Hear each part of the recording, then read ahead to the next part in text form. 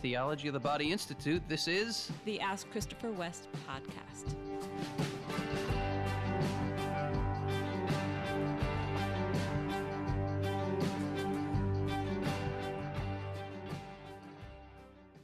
Hi, podcast listeners. Welcome to another episode of our podcast. We're happy to be with you. Thanks for joining us. Yes. Wherever you're joining us from, all around the world, we have listeners. Amazing what technology affords these days. It is amazing. Do you remember growing up when you just lived in your town and that was like your whole world was that town? Yeah. And to like make a phone call to somebody who lived even 30 miles away was like a long distance phone call. That's true. The whole world is right at our fingertips now. Pretty amazing. It is amazing. We are just back from an exciting event. One of our dear friends' sons, who was dear friends to our children growing up, right, got married last weekend in North Carolina, and we all went to the wedding. And what a treat it was to see the next generation. This is one of the first weddings of our children's friends and of friends that you and I have, their children getting married. There have been a couple others we've been to, but there's something particularly special about this gathering. Two of our sons were in the wedding, and our son Isaac and I, maybe our listeners don't know, Isaac and I, my 15-year-old son, he and I have been in a band for the last 5 years. We play wineries and pubs and weddings, and we played the music at the wedding, and that was really fun. If anybody out there is getting married and you might want a band, the West and West duo, to play your wedding, we might be able to do it. I don't know. Anyway, it was just a grace-filled time. It was. It blessed me in a very deep way. Seeing the Lord's hand in these two people's lives. Well, always that's the blessing of, the sacrament of marriage. Yeah. Somehow it really reached deep into my heart, and what a joy. We've known Justin, who was the groom. We've known him since he was 4. Mm-hmm. To see him stand up there and enter into this beautiful sacrament and to celebrate with his parents, who have been dear friends to ours. Lori and Gary, if you're out there listening, thank you. Yes. Thank you so much. What a joy and blessing it was. Yeah. Do you have any updates about the TOB Institute for our listeners? Well, as usual, I just encourage you to check out our list of upcoming courses, both online and in person. We have the Theology of the Body and the New Evangelization course. Something I love about that, and this is going to be an online course we're offering.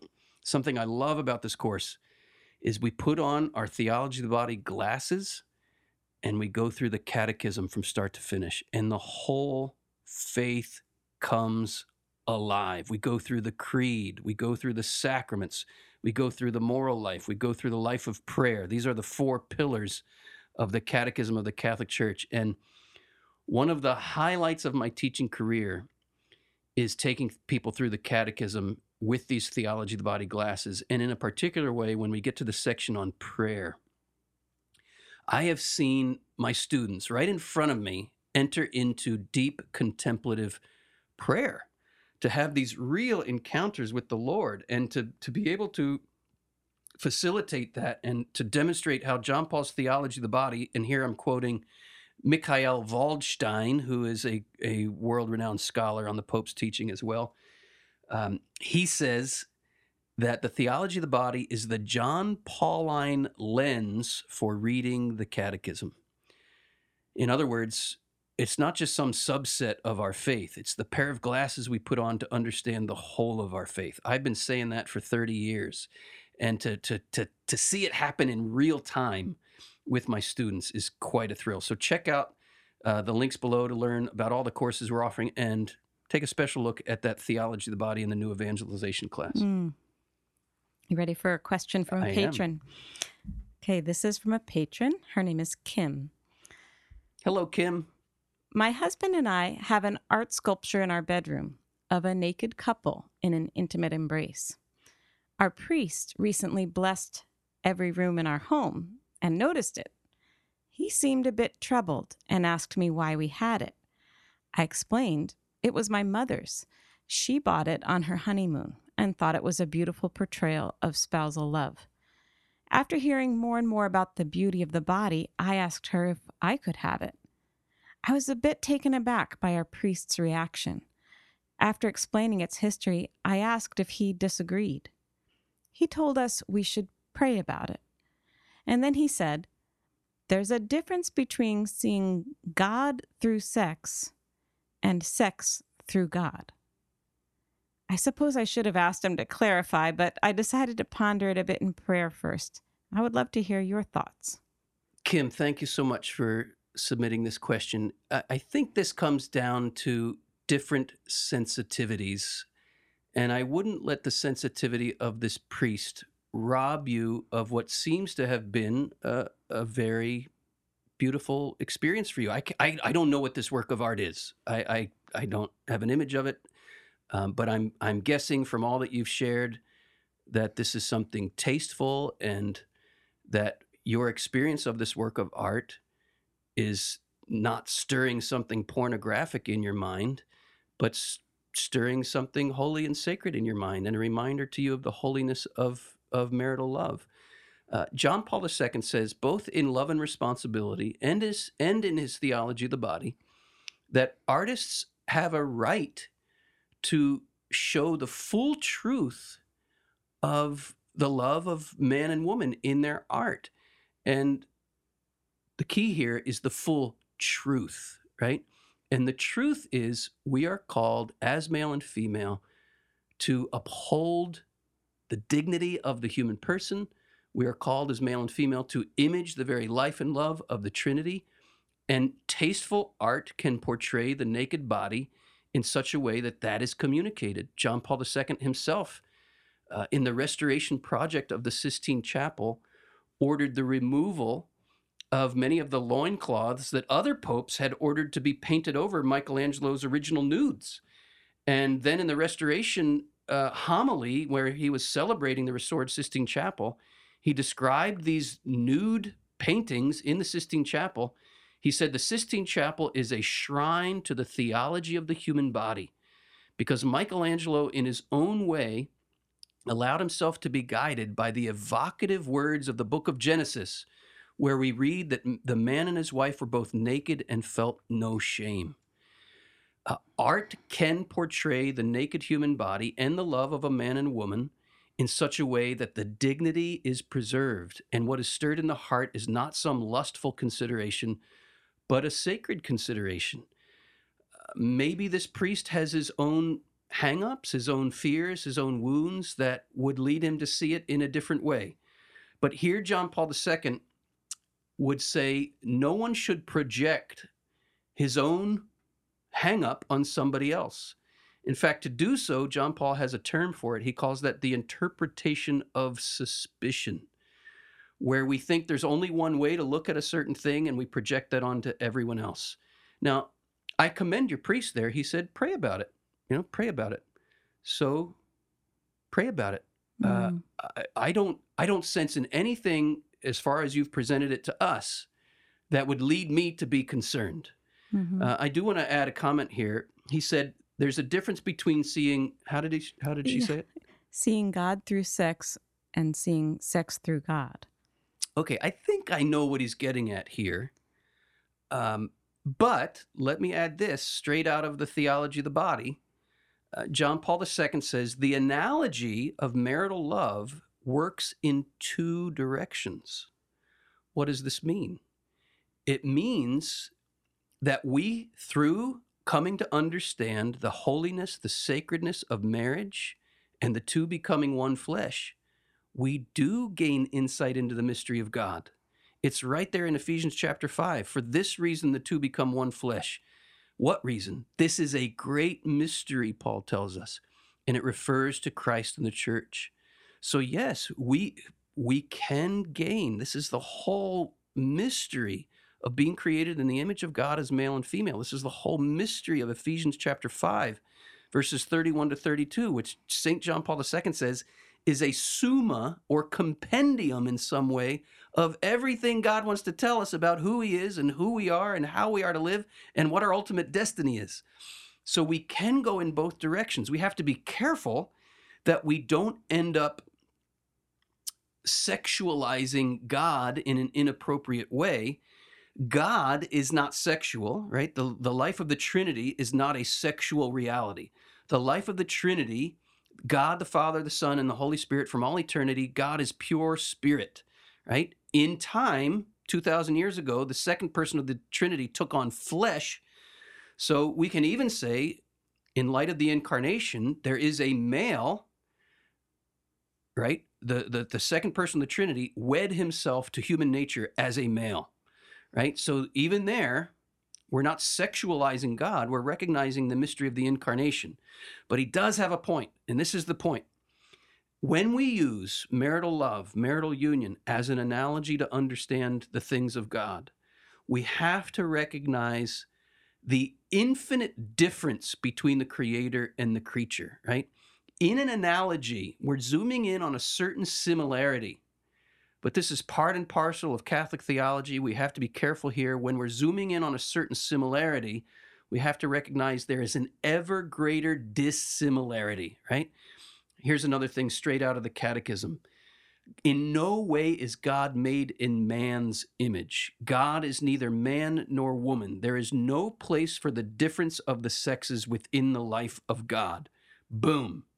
Okay, that's the point that I think he's trying to make. But there's some more qualification that is needed in his statement, because the spousal analogy does work in two directions. We can begin with the union of man and woman and gain knowledge of Christ's love for the church.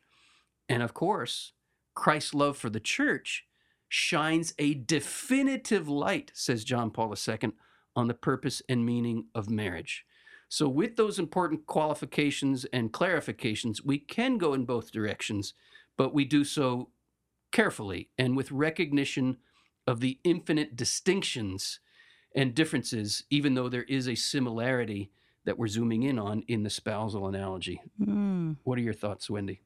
Yeah, Kim, I thank you for sharing this story with us and with our listeners. I think, as Christopher said, there's kind of, on the one side, a beautiful call from your priest to pray about this artwork.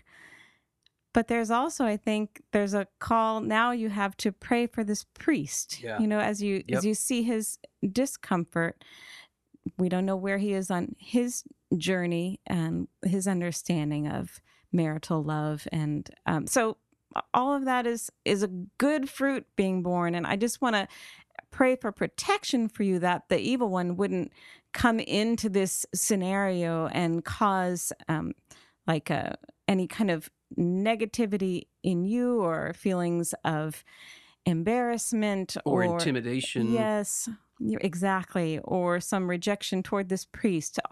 All of you and your husband, your mother, your priest, you're all beautiful human beings on this journey with the Lord. And I pray that even this experience and your reflections on it would just take you deeper on that journey. Yeah, and I'll just add, I know that pain, because being a teacher of John Paul's vision for nearly 30 years, I run into it over and over and over again, where people are projecting their own fears and discomforts and maybe even hang-ups onto me or onto John Paul II. And it can be very painful. And don't let other people's sensitivities or issues or hang-ups rob you of the freedom and the purity that you have discovered here. St. Paul says it so well: to the pure, all things are pure. But to the impure, he says, nothing is pure, right? Because they end up projecting their own impurities. And I can't read this priest's heart. I don't know what's really going on, but it's possible that there are some impurities in his own heart that he's projecting onto this work of art, and he's then projecting onto you. And if that's the case, you can offer that suffering in your own heart for his growth in purity. Our next question is from an anonymous listener.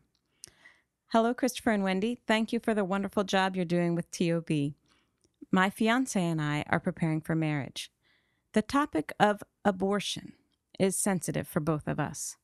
I am pro-life in all circumstances, but she thinks there are certain cases where it should be allowed, especially because she was a victim of rape. Fortunately, she did not get pregnant, but since she's had this terrible experience, we struggle to talk about abortion. I would like to hear your thoughts on how Theology of the Body can help us. I usually go every year to the pro-life march, and as a Catholic man, I want to share this experience with my future wife.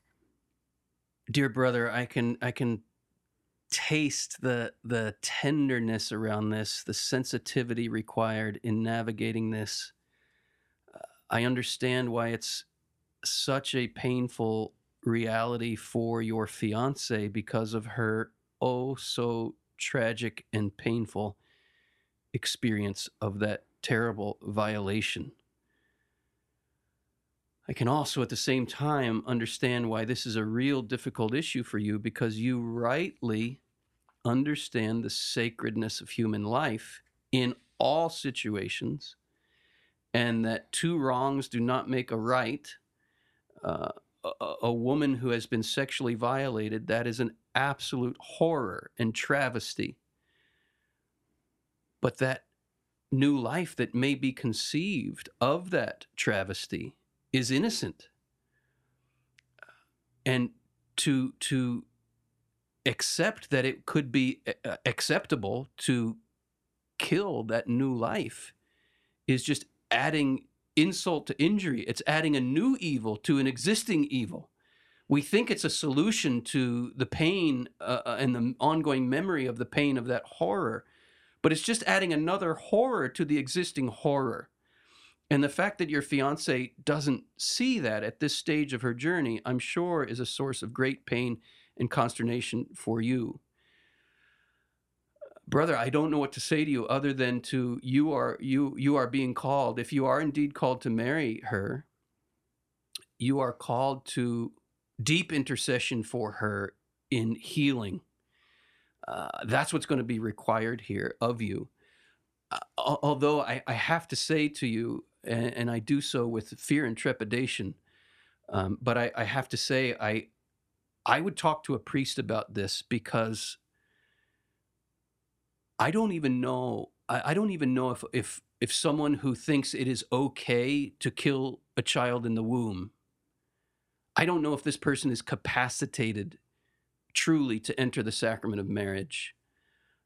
And I think you should talk to your priest and maybe even a canon lawyer about that. I can't believe in all the years I've worked in this field that this question has not been presented to me before. But I would venture to say that someone who thinks it is acceptable to kill a life in the womb, I would venture to say that that would be a legitimate ground for annulment. I would urge you, please, to talk to a canon lawyer about that, because it is very grave, and I recognize that you already recognize that it's serious, and it does put a wedge of some kind between you and your fiance that really does need proper attention. Yeah, I think our sense in hearing this question is definitely put on the brakes here. This is so important. And we can just commit to praying for you, affirming your heart in desiring to love and understand this woman, but also to hold on to and not compromise what you know to be the truth, and that it is intimately related to your marriage, because it is. Why don't we offer prayer for them right now? Yeah. Sweet Jesus, we lift up this couple to you. You know their hearts. Sweet Jesus, we lift up this woman who has been terribly violated and has caused a deep wound in her heart, which is understandably fogging her thinking about the sacredness of every human life. And because of that pain, she is admitting some exception here to the dignity of life. As understandable as it is in her circumstance, there's a lack of clarity here. And we ask you, Lord, we ask you to minister to that wound in her life that has led to that fogginess. Mm. We have nothing but compassion, mercy, and tenderness for that painful, painful wound in her history. We ask for the intercession of the saints. We ask for the intercession of Saint Maria Goretti, who knows that pain of a man wanting to violate her. And we ask you, Maria Goretti, please intercede for this woman that she would come to the same place of forgiveness towards that perpetrator. We ask for grace on this man, that he would know how to love her, that he would know how to intercede for her. We ask that the right priest or canon lawyer would come into their life to shed proper light on this situation. And if this indeed may pose an impediment to a valid marriage, we ask, Lord, for peace in the midst of what is certainly a source of difficulty and consternation for this couple. And we ask that all of our listeners, could we just all make a commitment? We have thousands of listeners around the world. Could we in the next week just make a commitment to offer a certain sacrifice for this couple who are in a very, very difficult situation? And let's trust that that will bear fruit in their lives. Yes. We ask all of this in the name of the Father, the Son, and the Holy Spirit. Amen. Our next question is from a listener named Lucy. I teach morality to 10th graders at a Catholic school. I recently attended a Catholic education conference and went to a workshop where the presenter basically said teaching TOB was a waste of time. I emailed him about it, and this is what he said. I'm not against TOB, but I am skeptical of it working to keep teens chaste. I don't think in general classroom teaching can do that. I'm equally skeptical of chastity talks, however inspiring. For young people, sins of unchastity are largely crimes of opportunity. I've heard that most naughty behavior of this kind happens between 3 to 6 p.m., after school, before parents return home. In my public school, the more students had long-term goals, like college and career, the more likely they were to be chaste, regardless of religion. I suspect that is still true. TOB can be great for going deeper into Christian anthropology, which was John Paul II's primary intention. That's the end of the quote. And then Lucy asks, what are your thoughts on this? Lucy, I'm so glad you presented this question. I run into the same kind of attitudes and skepticism quite a bit. And here's what I want to say. If we turn the theology of the body into an it, right? What did that teacher say? I'm skeptical of it working, right? If we turn theology of the body into some kind of it, well, this teacher's right. It won't work. There's no it that is going to change a life, right? The gift of the theology of the body, the only gift of the theology of the body that matters, is that it gets us in touch with a who. And that who is the second person of the Trinity who took flesh. That's the very principle of theology of the body. It's the principle of the incarnation. And it's the principle that Jesus Christ, the second person of the Trinity, by taking on flesh, fully reveals what it means to be human, right? Fully reveals to us why we are created male and female. Fully reveals to us the meaning of our longings, these very longings that are getting these very same students he's talking about in trouble between 3 and 6 p.m. What are those longings for? Those longings are to point us to the banquet of love that is what Scripture calls the wedding feast of the Lamb. Those longings we feel are to get us in touch with the person of Jesus Christ, who holds out to us an invitation to the wedding feast that truly corresponds to the depth of the hunger. The theology of the body is not so much an it is an invitation to union with a who, and the who is Jesus Christ in the flesh. And if we are not holding that out to these children, then absolutely they're going to take their hunger to the fast food. And yes, I'm getting pissed off right now because this is such an injustice to these children. It's such an injustice to the church, such an injustice to what John Paul II has given us. What has he given? And I'm getting all fired up because if John Paul II had not proclaimed this to me, I would have continued to take my hunger to the fast food. And yeah, I got in a hell of a lot of trouble between 3 and 6 p.m. after school. I did. And you know why I did? Because I didn't know the banquet existed.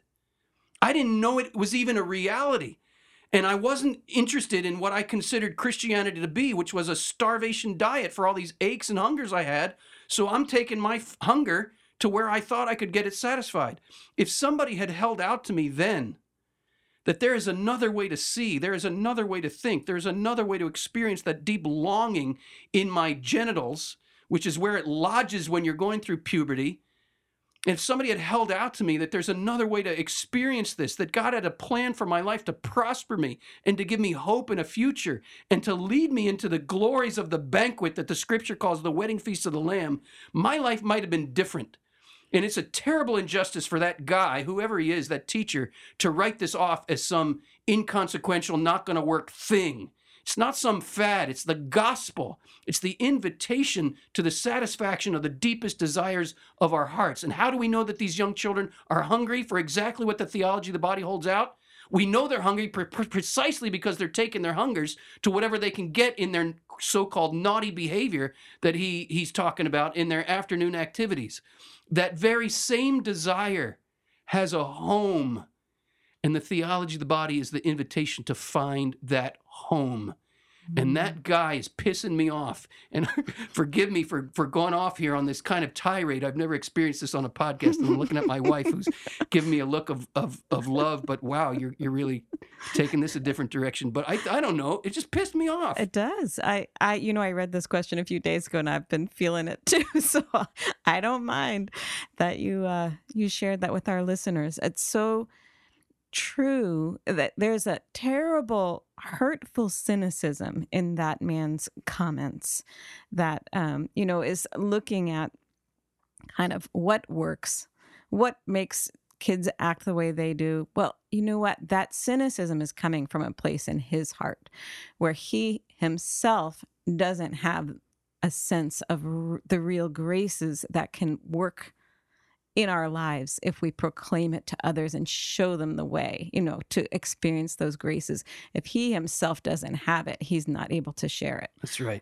And so in the sense that it's unfortunate that at a Catholic education conference, this person would be asked to present anything because that's not what Catholic education is for. That's angering in itself. Yeah. And that, that Lucy only kind of got the deeper picture by emailing later, but many people walked away from the conference without getting that deeper picture is also very sad. Lucy, thank you so much. Thank you, Lucy. And forgive me if I'm just letting what's really going on in my heart show. Yeah. And maybe I should have had a little more self-control there. But man, it's so, these are real people who are suffering, who are taking this hunger to the wrong place, and here's the solution to where they can really take their hunger. This is what theology of the body unfolds for us. It shows us where to take the hunger, and to have some guy dismiss it by saying it doesn't work. Well, maybe the it that he's talking about is some truncated, reduced version of this teaching that he's heard, and this is just human nature. Whenever something true, good, and beautiful is injected into the life of the church, there are going to be people who water it down, who don't understand it, who treat it as a thing rather than the great mystery that it is. I get it. And, it's just part and parcel of any great endeavor in the church. You're going to have people who don't understand it or put it in a box or it's too challenging for them, so they dismiss it, whatever it might be. I run into this all the time. I want to say, too, that in your own high school teaching in morality, yes, not that you learned theology of the body, but some seeds were planted in your heart, even though it, quote, didn't work right away. Right. That's amen. Seeds were planted that allowed you to open to grace, perhaps at a younger age than you would Than I have would have. otherwise. That's absolutely true. And I remember, I'm thinking of 2 high school teachers who taught religion. And one was cynical and jaded and didn't believe what the church believed and basically gave carte blanche for the kids to follow their own consciences. And I loved her class because I didn't want to listen to what the Catholic Church had to say. I wanted to follow my own conscience, and my conscience said, I'm hungry, and this girl will help me to satisfy my desires, right? And so that was my activity from 3 to 6 p.m. But there was another teacher. There was another teacher who believed what the church taught, gave his life to it, and did his best to communicate it to the kids. And he planted seeds, I didn't want to hear it, but he planted seeds in my heart that later grew and led me to John Paul II's teaching. And I just want to give a shout out right now to Mr. Hayes, who's now Dr. Hayes, for those seeds that he planted in my heart in 1986. And I want to lift up in prayer. I'm not going to name her, but this other religion teacher who is just so cynical reminds me of this guy that you were quoting. Yeah. I lift them both up. They're wounded. They're jaded. They're cynical. And Lord, you know their hearts. You know their histories. You know their stories. Please, please minister to them in ways they need to be ministered to. And this pain that I feel in my own heart and this anger, maybe part of it's a righteous anger, fine and good. Another part of it's tapping some wound I have, I know. That these teachers have wounded, these kind of people have wounded me. And Lord, I open this pain that they've caused me right here, right now, and I give it to you. I place it in your wounded heart, Jesus. And I ask that your wounded heart would be an explosion of grace for them, for that teacher I had in high school, and for this teacher that is cynical and is causing this problem at this school.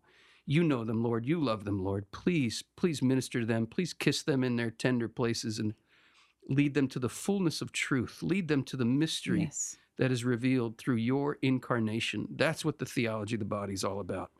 It's not some thing. It's an invitation into the very heart and mystery of the incarnation. Thank you, Lord.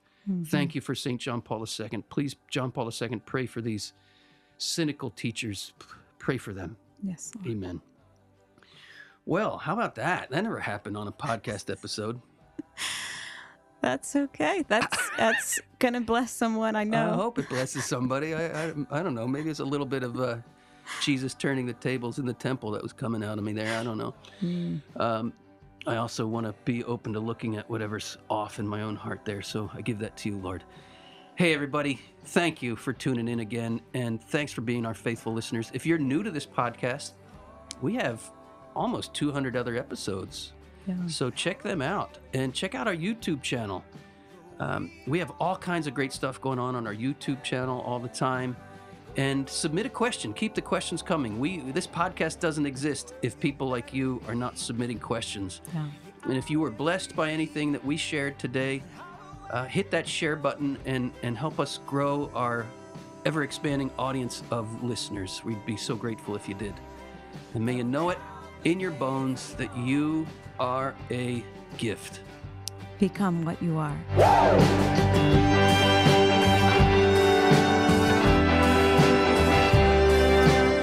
Ask Christopher West is brought to you by the Theology of the Body Institute, with music by Mike Mangione. Christopher and Wendy hope that the information provided is helpful to you, but remind you that they are not licensed counselors. If you are going through serious difficulty, a list of trusted counselors and psychologists can be found in the show notes.